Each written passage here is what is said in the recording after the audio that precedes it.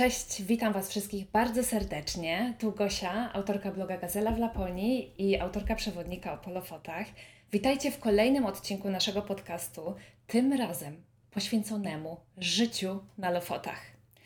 Z naszego małego miasteczka Budę za kołem podbiegunowym przeniesiemy się dzisiaj około 60 paru kilometrów na zachód przez fiord Westfjorden, aż do samego archipelagu wyjątkowych Lofotów, które, jak dobrze wiecie, inspirują mnie od samego początku mojej przygody z Norwegią. Jedziemy na Lofoty, gdzie rzeczywistość jest równie fascynująca, jak i surowa i wymagająca. Lofoty to miejsce, gdzie mieszają się góry, morze i życie zwykłych i niezwykłych ludzi. Niegdyś należące do ciężko pracujących rybaków i kolebka rybołówstwa oraz miejsce bogatej kultury marynistycznej, dzisiaj przyciąga kreatywnych i głodnych arktycznych przeżyć obywateli całego świata, którzy z dala od miejskiego zgiełku starają się znaleźć swoje miejsce na ziemi. W tym podcaście zgłębimy tajemnice codzienności na Lofotach, porozmawiamy o zwykłych rzeczach, o pracy, mieszkaniu, po zorze i niekończące się letnie białe noce, aż po wymagające warunki pogodowe i odcięcie o reszty świata. Dla osób, które są tu nowe, polecam koniecznie przesłuchać moje wcześniejsze odcinki na temat wysp Lofoten, a do dzisiejszego odcinka zaprosiłam wspaniałego gościa, który pisze o sobie tak. Porzuciła kodeksy, orzeczenia i rozprawy naukowe, by wieść życie cyfrowego nomada, łapiącego w kadrach magię w podróży. Choć cyfrowym nomadem jednak nie jest, aktualnie spędza więcej czasu w podróży niż w domu. Nadal nie jest mistrzem pakowania, za to kocha odkrywać wyjątkowe miejsca, niekoniecznie takie, których zdjęć w sieci tysiące znaleźć można. Witam Cię bardzo gorąco i serdecznie, Martyna, i bardzo dziękuję za przyjęcie zaproszenia do tej rozmowy. Cześć Gosiu, jak bardzo miło Cię słyszeć i w ogóle dla mnie jest to ogromny zaszczyt i ja do teraz nie wierzę, słucham Ciebie i po pierwsze ciężko mi uwierzyć, że jestem gościem w Twoim podcaście, a po drugie ciężko mi uwierzyć, że opowiadałaś tak pięknie o miejscu, które jest już moim domem i są takie momenty, w których czasami trzeba się uszczypnąć, albo zamiast takiego prawdziwego uszczypnięcia zrobi to wiatr, albo mróz i nagle uświadamiasz sobie, hej, jestem tu naprawdę. Więc dziękuję serdecznie i Ja jest mi również. bardzo miło. Ja się bardzo cieszę na dzisiejszy odcinek, bo dzięki tej rozmowie ja będę mogła poznać Lofoty tym razem Twoimi oczami. Powiedz mi na samym początku, kim jesteś i kim jesteście i co skłoniło Was do przeprowadzki na Lofoty? Nazywam się Martyna i razem z moim mężem Marcinem przeprowadziliśmy się na Lofoty w marcu tego roku. Właściwie nie sami, bo z piątką naszych małych psiaków, które towarzyszyły nam w wszystkich podróżach wcześniejszych. No i naturalnym było to, że zamieszkają z nami tutaj za kołem podbiegunowym. Naszym marzeniem od wielu lat było wrócić do domu, bo my tak mówiliśmy na północ. Północ równa się dom i kiedy wyjeżdżaliśmy z północy, było nam bardzo źle, bardzo tęskniliśmy i zawsze nam czegoś brakowało. To nie tak, że nie ma innych cudownych miejsc na świecie, są, ale każdy z nas ma jakieś miejsce, do którego serduszko bije mocniej, gdzie czuje się po prostu jak w domu. I dla nas jest to północ, więc zrobiliśmy wszystko, naprawdę wszystko, poświęciliśmy wiele, żeby zrealizować marzenie o mieszkaniu tutaj. Niesamowite. A taką chyba małą namiastką jest Wasz przepiękny, cudowny projekt Północ i książka, w której widać ogromne zainteresowanie, miłość i fascynację północą. Więc jeśli ktoś nie widział, to może jeszcze później o tym porozmawiamy, ale właśnie Martyna z Marcinem napisali i stworzyli przepiękny, to jest fotoalbum? Albo jak byś to nazwała? Album, tak, album, ale też z informacjami takimi merytorycznymi, z inspiracjami. Zależało nam, żeby każde zdjęcia opowiadały historię, ale też, żeby ta historia była ujęta w słowa, żeby każdy, kto otworzy książkę, mógł po prostu przenieść się w dane miejsca, do Finlandii, do Szwecji, do Danii, no i przede wszystkim do Norwegii. Przepiękna, naprawdę oprawa, każdemu gorąco Bardzo polecam. pięknie. Ja u mnie będzie dostępna na chatce w naszym Sulis, bo jest coś tak wspaniałego, że trzeba mieć chwilę czasu, relaksu, żeby naprawdę ją otworzyć i w tych górach norweskiej Arktyki się rozpłynąć. E, Powiedz mi, Takie dlaczego miejsce Lofoty? idealne dla tej książki. Wyobraziłam po prostu sobie kominek, ten album oraz kocyk, Tak, wasze piękne widoki za pasuje oknem, idealnie. chatka, perfekcja. Powiedz mi, dlaczego Lofoty, a nie na przykład Szwecja czy Finlandia? Już mówię, tak naprawdę my do ostatniej chwili nie wiedzieliśmy, że będą to Lofoty. Nie wiedzieliśmy, dlatego że szukaliśmy domów równolegle w Finlandii i w Szwecji, konkretnie w szwedzkiej Laponii, no i w fińskiej Laponii, na samej górze, w okolicach Sariselki.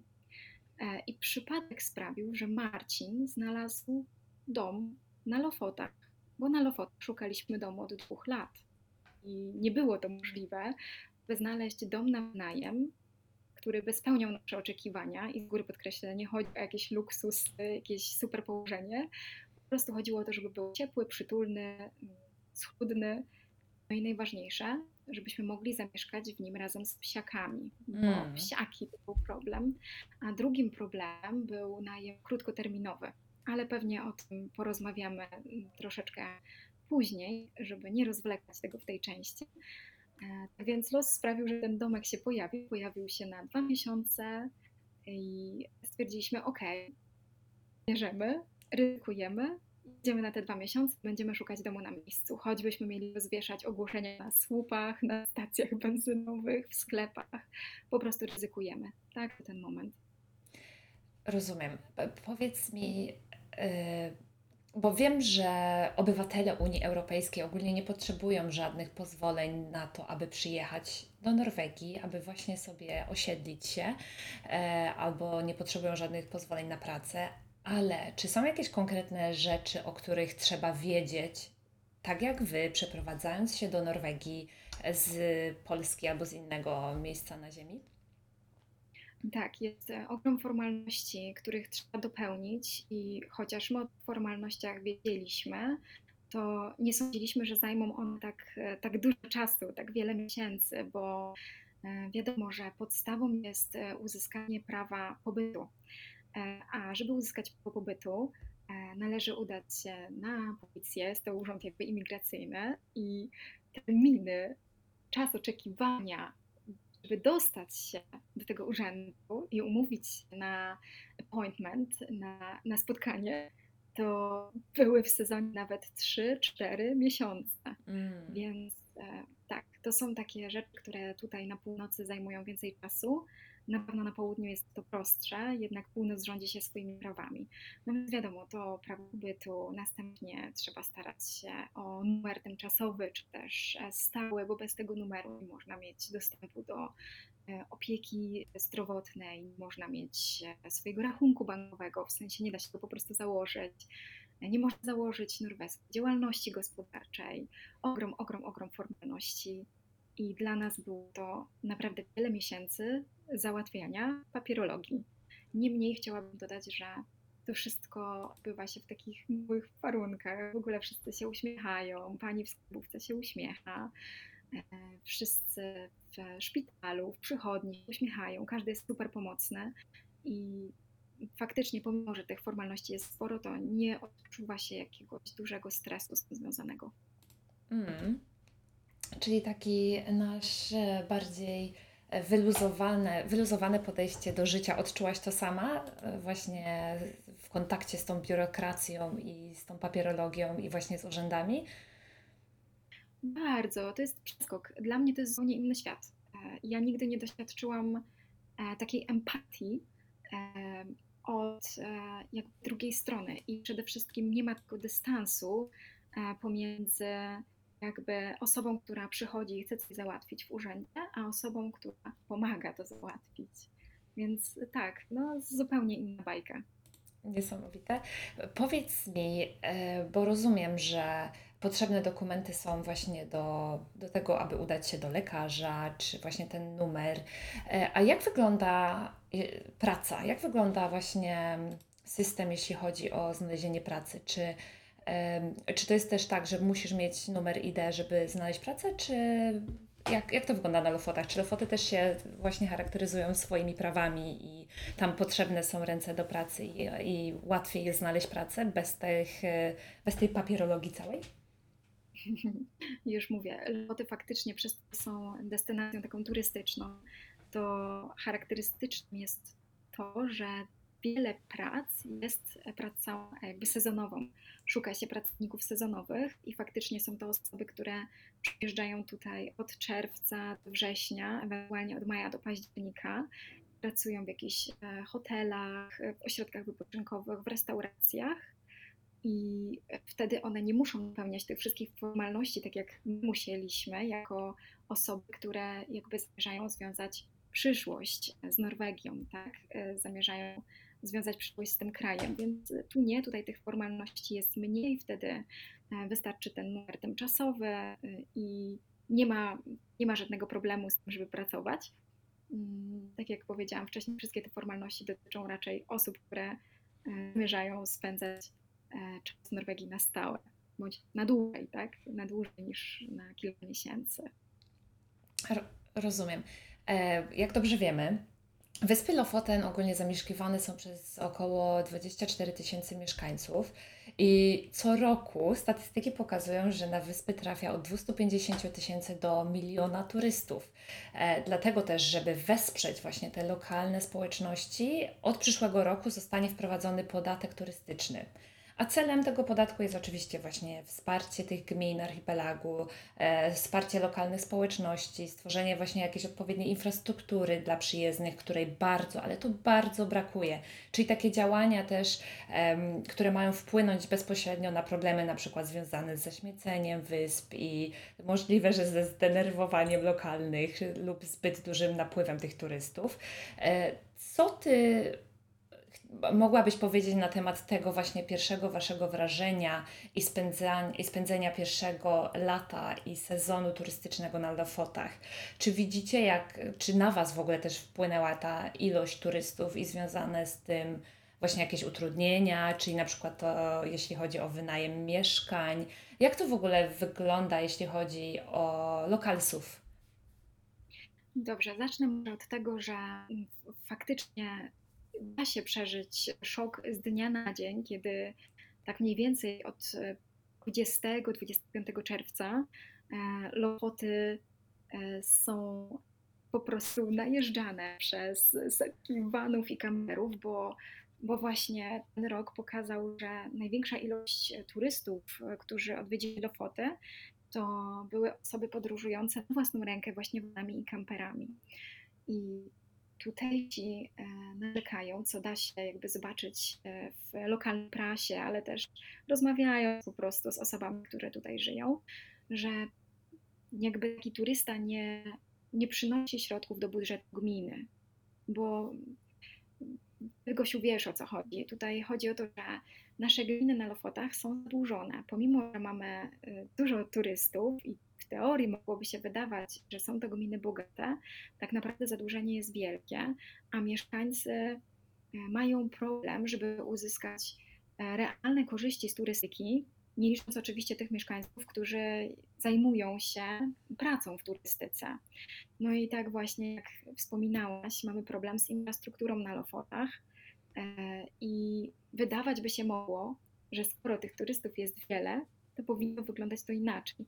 Nie powinno być problemu z brakiem dostępności właśnie koszów na śmieci czy toalet. Oczywiście toalet mamy, mniej problem zanieczyszczeń w tym temacie jest ogromny. Po prostu na szlakach jest problem z odchodami ludzkimi, z papierem toaletowym. W tym roku był nawet wdrażany taki program pilotażowy, wprowadzanie worków do załatwiania się na szlakach. Widziałam to. Szczerze mówiąc, nie sądzę, żeby to się przyjęło, To bo było, pewnie o ile miejscowi mieliby determinację, o tyle turyści no nie wiem. bardzo. I faktycznie jest to ogromny problem, którym władze, podejrzewam, nie tylko na takim szczeblu lokalnym, ale też na szczeblu krajowym będą musiały się w końcu zająć, bo Lofoty to jednak nie tylko destynacja turystyczna, ale miejsce, po prostu dom wielu osób I jak tak dalej będzie, to może dojść do tego, że ludzie nie będą chcieli osiedlać się na Lofotach. Nie będzie takiego napływu osób, które chcą wiązać przyszłość z Lofotami, bo to są realne problemy. Zgadza się. E, Właśnie mam kolegę, który pracuje właśnie w Parku Narodowym Lofotach, właśnie na Lofotach i pamiętam to wideo, które było właśnie tak promowane i promowali ten pilotażowy projekt dotyczący odchodów, w jaki sposób trzeba używać tego woreczka i później zawiązać go i przywiesić sobie najlepiej do plecaka i z tym chodzić cały dzień i zwiedzać Lofoty. Także wyobraźmy sobie, jak bardzo zachęcił wszystkich do robienia właśnie swojej powinności. No dobrze, jeśli zaczęłyśmy rozmawiać w sumie o takich plusach i minusach życia na Lofotach, chciałabyś, nie wiem, chcesz zacząć mówić o tych minusach dalej, jeśli chodzi o ten temat, czy masz ochotę teraz przejść na jakieś plusy? Znaczy, ja powiem tak, ja jestem osobą, która nosi różowe okulary, więc ja tych minusów jakby dostrzegam niewiele, no bo jestem w miejscu, które kocham, a to nie są minusy tego miejsca, tylko pewnie jakiś, nie chcę powiedzieć zaniedbań, to za silne słowo, ale jakichś braków w tej dziedzinie. I faktycznie fajnie byłoby, gdyby udało się zrobić coś więcej dla mieszkańców, którzy tu mieszkają. Ja nie mówię o sobie, mówię o na przykład starszych osobach, które tutaj żyją z pokolenia na pokolenie i to by było fajne. Minusy? Może bardziej zmartwienie, bo jak jesteśmy przy takich kwestiach życiowych, no to pojawia się zawsze temat opieki zdrowotnej. Myślę, że to jest bardzo ciekawy temat. My na Lofotach mamy szpital i to jest teraz taka bardzo głośna sprawa, Słyszałam. medialna sprawa. Ten szpital chcą nam po prostu Zabrać. zamknąć. I myślę, że szukanie oszczędności akurat w tym temacie jest bardzo trudne i najbliższe szpitale, wiadomo, to jest ogrom kilometrów. Oczywiście transport helikopterem tak, ale weźmy pod uwagę, w jakim miejscu żyjemy. Tutaj warunki nie zawsze są takie, że ten helikopter da radę się podnieść i wyobrażam sobie takie sytuacje, że jakiś wypadek, ogromny wypadek samochodowy, autobus, albo nawet udar, wylew, która wymaga pilnej takiej interwencji. To będzie po prostu trudne. Mam nadzieję, że ta sprawa zostanie załatwiona korzystnie dla mieszkańców Lofotów. Lobby jest bardzo silne, nasze władze lokalne też bardzo walczą i mieszkańcy północy są silni, więc mam nadzieję, że po prostu to się uda. Jeżeli będzie jakiś strajk, to ja też idę pierwsza się ustawić, bo to są właśnie poważne tematy tutaj. I czy inne minusy? Wiesz, myślę sobie, że sporo osób powiedziało, że minusem jest pogoda, no ale my wiemy jakby gdzie się przeprowadzaliśmy, więc dla nas pogoda nigdy nie była problemem. Kochamy sztormy, kochamy pochmurne dni, ja kocham noce polarne, więc czekam aż zacznie się noc polarna. Nie widzę innych minusów. Może jeszcze te kwestie mieszkaniowe, o których była taka mowa na początku, że problem ze znalezieniem domu, bo rynek nieruchomości jest dość ograniczony, nieruchomości na wynajem, bo tego jakby tutaj będę się trzymać. I dużo nieruchomości wynajmowanych jest na okres krótkoterminowy, czyli na czas, kiedy nie ma turystów na Lofotach. Przykładowo, dom na wynajem długoterminowy można wynająć od października do kwietnia bądź do maja, a następnie właściciel stwierdza, że dziękuję, papa, teraz bardziej opłaca mi się wynajmować mój dom czy moje mieszkanie na Airbnb bądź na Booking, no bo wiadomo, wolny rynek, ja to rozumiem, szanuję, niemniej po prostu jest to problem mieszkaniowy dla osób takich jak my, które chciałyby się osiedlić i wiązać przyszłość z miejscem. Rozumiem. Zgadzam się z tym. Mamy dużo projektów właśnie na Lofotach, gdzie staramy się pomagać gminom, aby młodzież, która tam studiuje, nie tyle, żeby miała dobre zajęcia pozaszkolne, nie tyle, co właśnie transport na te zajęcia, bo tam transport z tego, co się orientuję, też jest ogromnym problemem. Mamy. Ale mamy. Są autobusy, działają sprawnie, więc akurat tutaj tu my nie dostrzegamy tego problemu. Jak rozmawiamy z rodzicami dzieciaków, to też tego problemu nie widzą. Okej. Więc akurat to jest. Ale komunikacja na Lofotach, po prostu taka komunikacja ogólna, to jest duże wykluczenie komunikacyjne. My w miejscu, w którym mieszkamy aktualnie, naprawdę mieszkamy w takiej bardzo mało znanej części Lofotów i takiej remote odciętej. Mamy autobus 4 razy dziennie, właściwie 2 razy, bo przejeżdża jakby z małą różnicą czasową, więc jesteśmy odcięci. Gdybyśmy mieli własnego samochodu, byłby problem. W dodatku byłoby też ciężko pieszo gdziekolwiek dotrzeć, bo mieszkamy w takiej bardzo dość górzystej części i byłby całkiem fajny hike, na przykład jako wyprawa do sklepu. Ile macie Tak. kilometrów do najbliższego sklepu? No, ja może powiem tak, kilometrów teraz nie wiem, ale samochodem mamy około 15-20 minut samochodem, więc pieszo to by było tak godzinka gdzieś takim szybszym krokiem. A do najbliższej apteki? To samo, bo nasze najbliższe miasto to Leknes.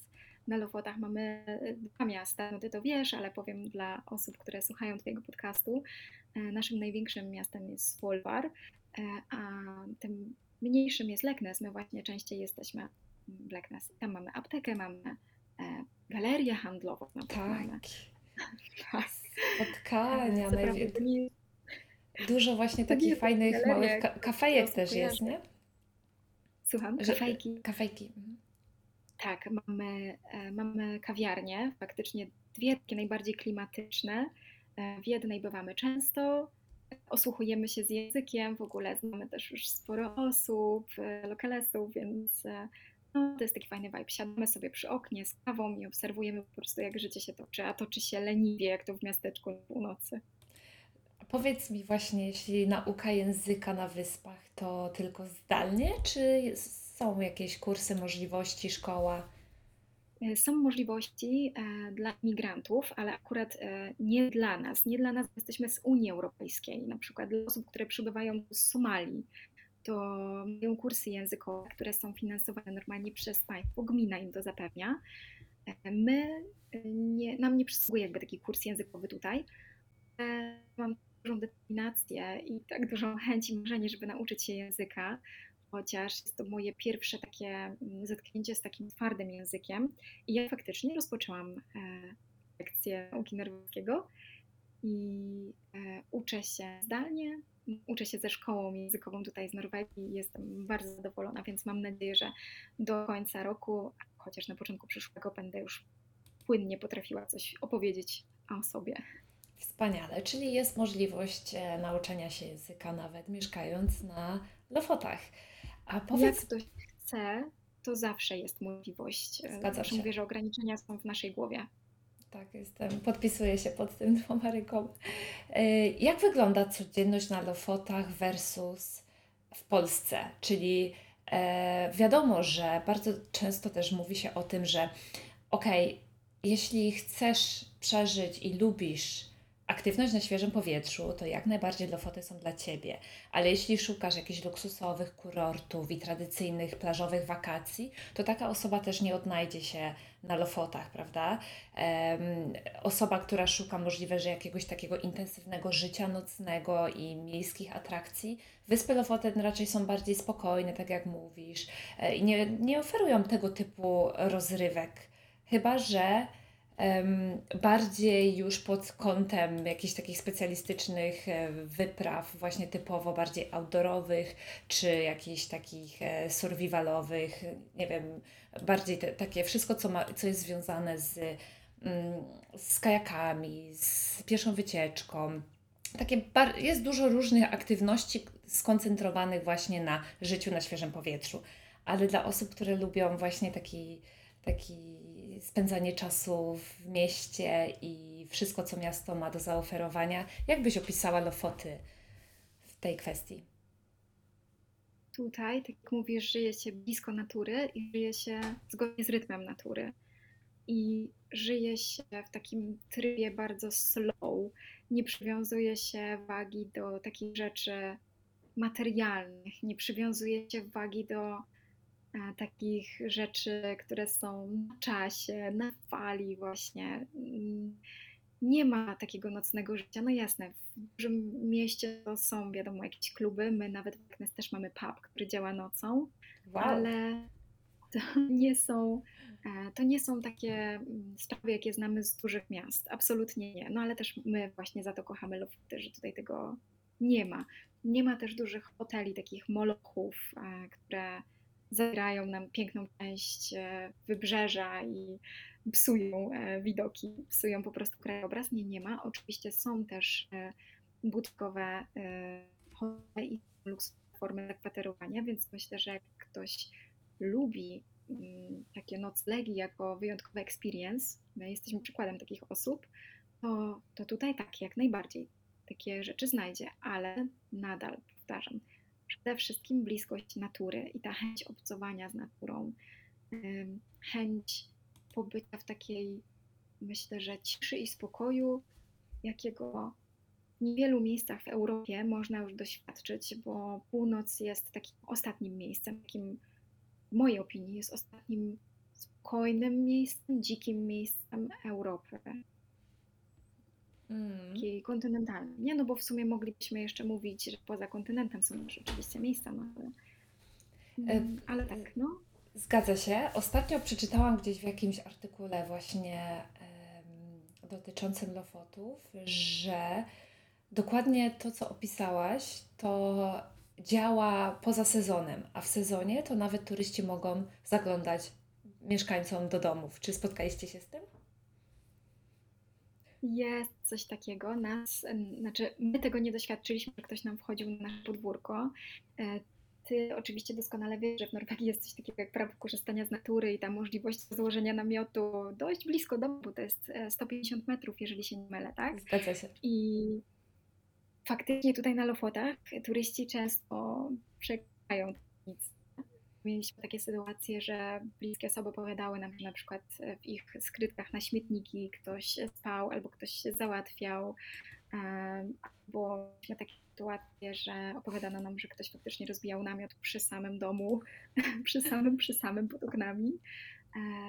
Ale no mówię, nas to nie dotknęło. My po prostu mieszkamy w mniej turystycznych miejscach, a to dotyczy raczej takich miejsc, które są masowo odwiedzane.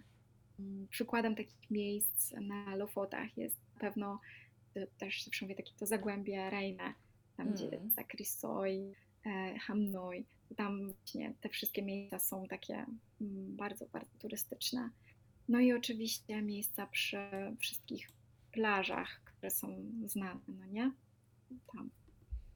A jak już jesteśmy na znanych i popularnych destynacjach, jaka jest Twoja ulubiona destynacja na Lofotach? Ulubionej nie zdradzę. Nie To zdradzę dobrze. tego, że nie zdradzę nikomu. Zdradzam na priv, jak ja to mówię, bo nie chcę, żeby została zadeptana. Te nasze ulubione miejsca na Lofotach to są miejsca, które nie są opisywane nigdzie. Są to takie dzikie zatoczki, pozornie mało atrakcyjne przy spektakularnych plażach, które chyba zna każdy, czy widokach tych z pocztówek.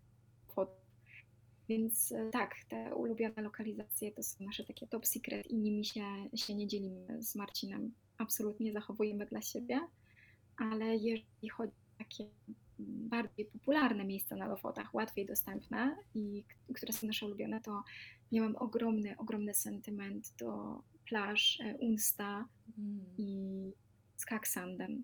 Tam, gdzie po prostu można surfować, bo moim ogromnym marzeniem jest surfować po prostu na zimnych morzach i to też była ta przyczyna, dlaczego jednak Lofoty cały czas siedziały w głowie, bo Lofoty mają wszystko, Lofoty mają morze i mają góry i dają możliwość korzystania z tego wszystkiego, co kochamy w zimie, bo jesteśmy totalnie zimowymi osobami, z zachowaniem też uroków korzystania z wody, z morza, obserwowania właśnie orek, wielorybów i to było to. Więc tak, to te dwie lokalizacje. Natomiast jeżeli chodzi o jakieś fajne szlaki, które mogłabym polecić takie dla każdego, i że każdy da po prostu radę na poziomie takim początkującym bądź średnio zaawansowanym, to zawsze mówię, że ryten nikogo nie rozczaruje, nie ma możliwości, żeby rozczarował i kwalwika. I szlak jest bardzo, bardzo prosty, no bo to park narodowy, więc mamy też dodatkowo położone fajne kładki. Grzęźnie się mniej w błocie niż jeszcze kilka lat temu. Kolejne szlaki to na pewno na Offersøy, bo też jest bardzo ładnie, piękne widoki się stamtąd rozpościerają. No i myślę, że Polandstien też był takim fajnym miejscem. Zwłaszcza, że mamy chatkę, w której można też odpocząć i zjeść coś przy ognisku. Także tak, te rzeczy. A ty jako profesjonalna fotografka i miłośniczka robienia zdjęć, powiedz mi, jak czujesz się na Lofotach? Masz ochotę? Chodzisz cały czas z aparatem? Czy...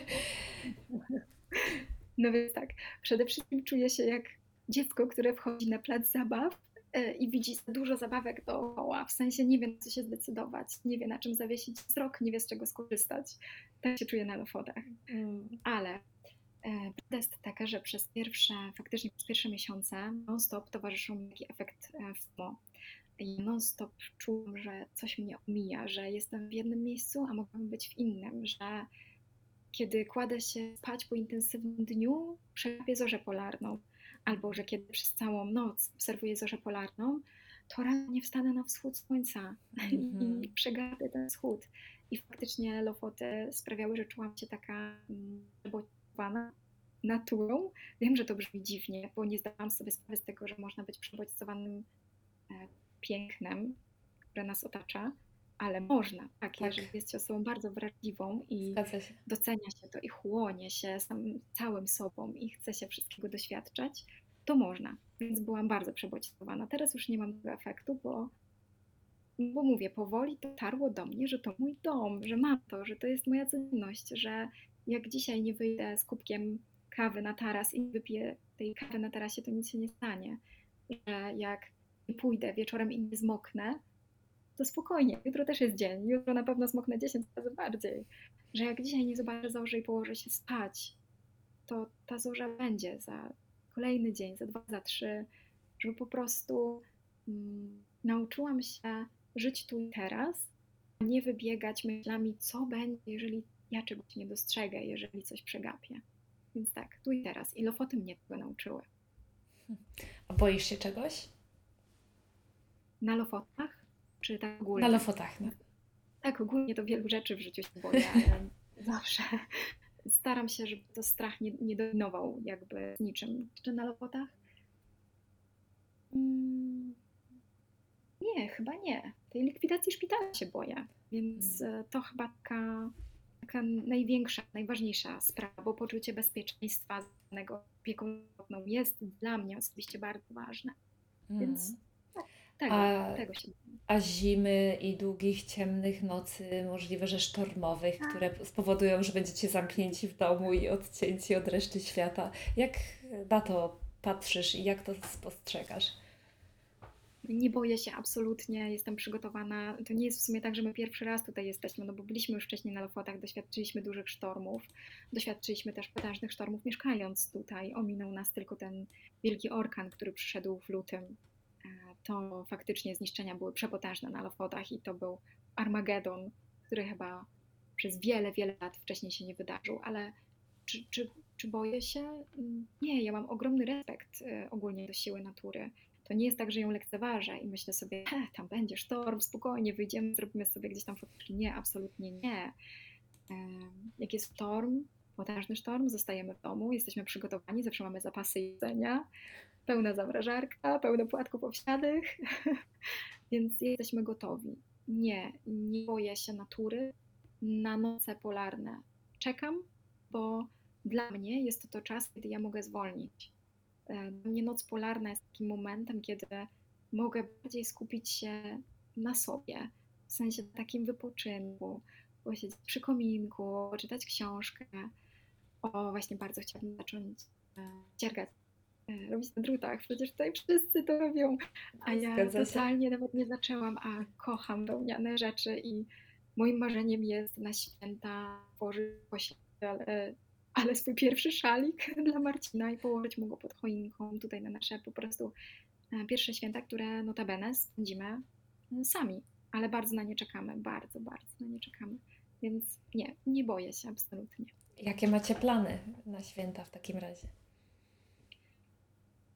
Będą w Dużo polskim stylu czy w norweskim odpoczynku. stylu?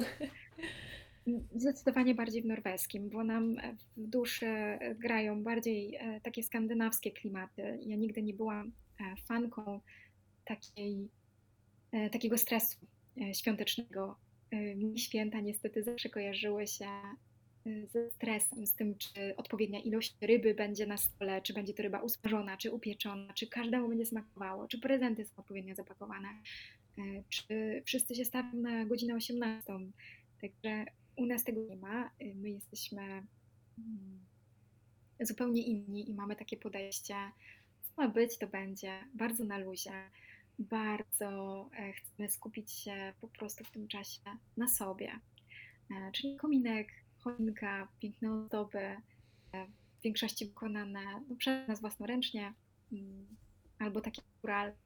Żadnego przepychu, żadnego luksusu, po prostu prostota i największą radością jest to, że po prostu będziemy tutaj na Lofotach na te święta. Że będziemy mogli wyjść w każdym czasie, pojechać sobie na spacer, przejść się i spojrzeć po prostu w niebo i czy będzie zorza, czy nie będzie, czy będą gwiazdy, to po prostu cieszyć się światem świąt. O, to chyba ładnie brzmi. Przepięknie. Tu i teraz, aż się rozmarzyłam, już się nie mogę doczekać świąt.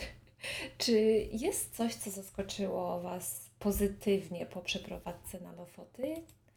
O czym absolutnie nie myśleliście w ogóle wcześniej? Tak, ludzie.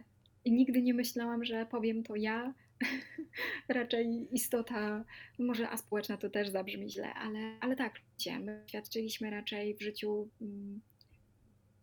ciężkich sytuacji związanych z ludźmi, a tu na Lofotach zaskoczyli nas ludzie, zaskoczyli nas Norwegowie, ale też Polacy, w których uzyskaliśmy bardzo dużo wsparcia, kiedy mieliśmy problemy z domem i którzy pomagali nam w momencie, kiedy w naszej wiejskiej posiadłości w ruderze, którą wynajmowaliśmy przed domem, który mamy teraz, zaczął przeciekać dach wymagał generalnego remontu, w ogóle naprawdę mieszkaliśmy w bardzo ciężkich warunkach, łazienka w piwnicy, grzyb, po prostu takie lofockie warunki, wersja standard, tak bym powiedziała. Okej. I wtedy otrzymaliśmy bardzo dużo wsparcia od ludzi, którzy na przykład przywieźli nam krzesła czyste do domu, żebyśmy nie mieli takiej brudnej tapicerki, jaką mieliśmy, bo właściciele po prostu wynajęli nam dom w takim stanie, w jakim był, że sprzątaliśmy go przez miesiąc. Nie było nic innego, po prostu byliśmy dom, żeby zostać na Lofotach. Mieliśmy tak dużą determinację, że chcemy tu zostać, że braliśmy wszystko, co było. Wzięliśmy ten dom. Nie żałujemy, absolutnie.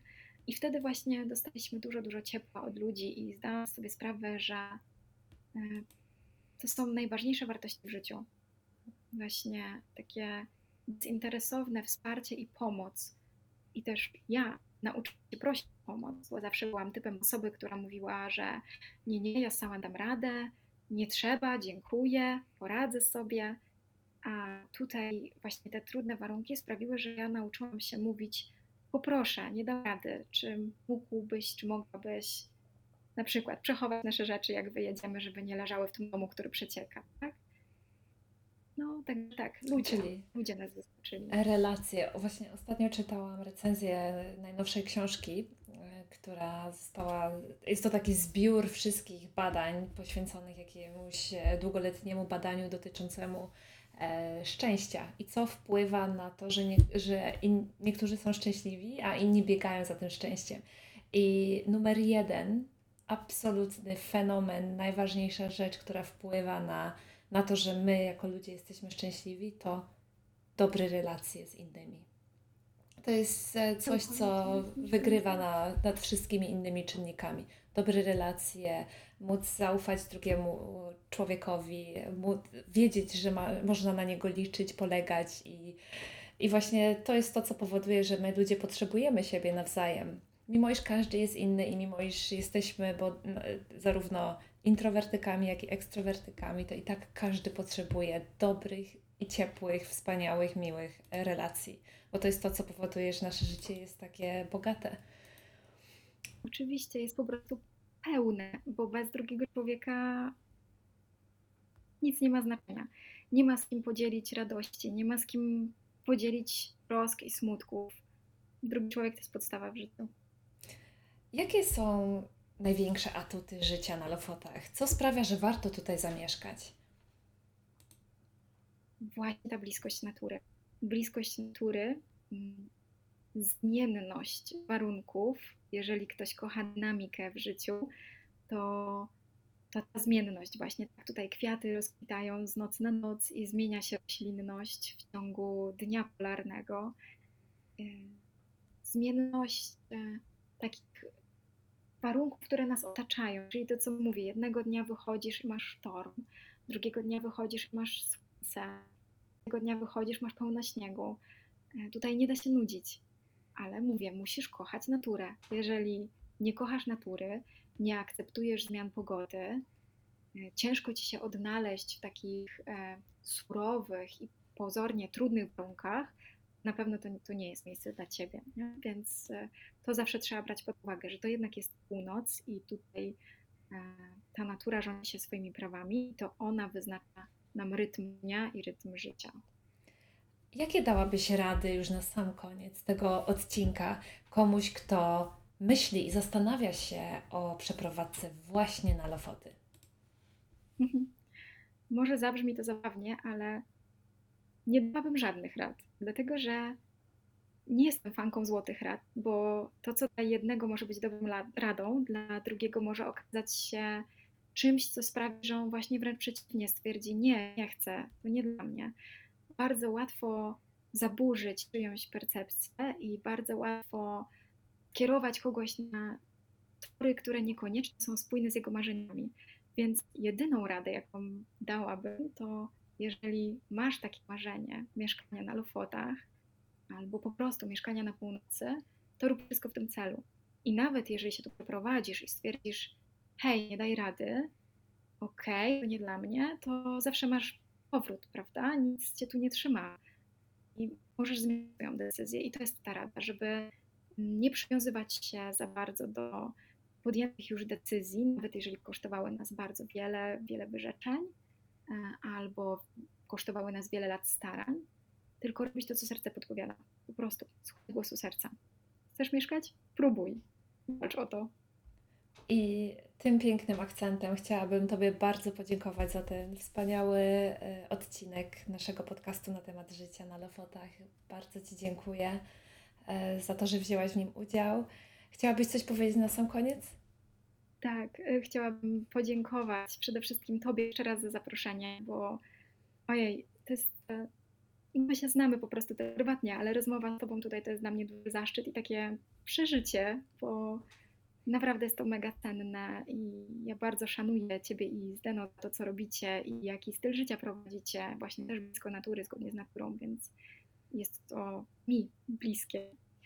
I chciałabym podziękować też wszystkim osobom, które słuchają tego podcastu i przede wszystkim zaprosić je na Lofoty, ale zaprosić poza sezonem.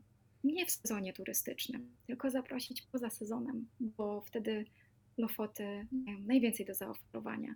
I choć sporo pozornych atrakcji jest zamkniętych albo mają ograniczone godziny, jak na przykład jakieś restauracje, czy muzea, czy galerie sztuki, to naprawdę najcenniejsze, co tutaj mamy, to ta natura, to, że można obserwować w naturalnym środowisku, orły, które latają nad głowami, łosie, które wybiegają na drogę.